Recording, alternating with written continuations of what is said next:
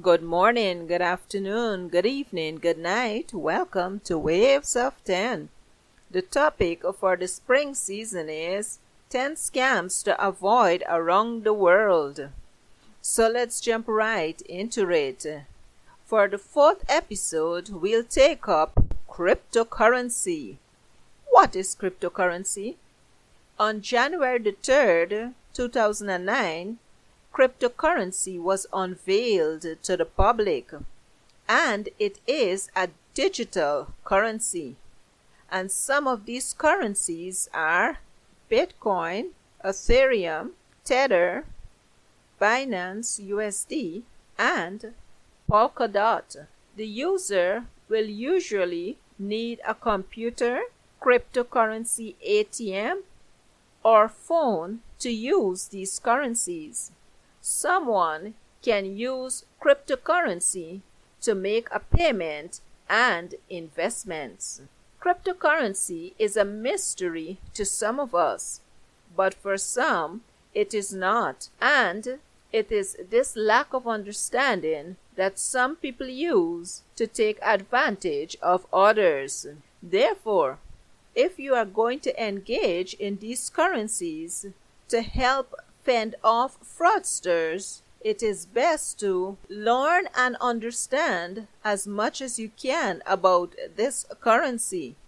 Make sure you know the final cost of your purchase before closing the deal, because hidden fees may be involved in these transactions.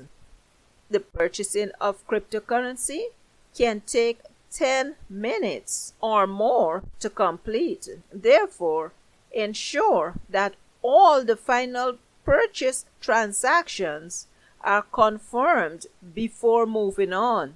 Then make sure that the last transaction is also confirmed. Protect your cryptocurrency with encrypted software and a strong password, and back up all the records of your transactions. If you are doing business with someone and they only want to be paid with cryptocurrency, although other options are available and you want to use them, tread very carefully here. If huge returns are promised on your investment, if the returns seem unbelievable, that promise is probably not true.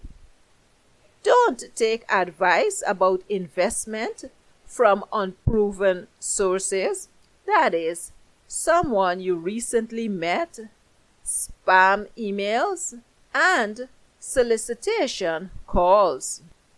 If you are using cryptocurrency to make a purchase, make sure that everything about the transaction is legit, because once you send it out, the only way you can get it back is if the receiver returns it. Yes, you cannot stop this payment. Once it leaves your account, it is gone. Additionally, in some countries, although cryptocurrency is legal, it may not be legal tender in that country. Thanks for listening, guys. Goodbye.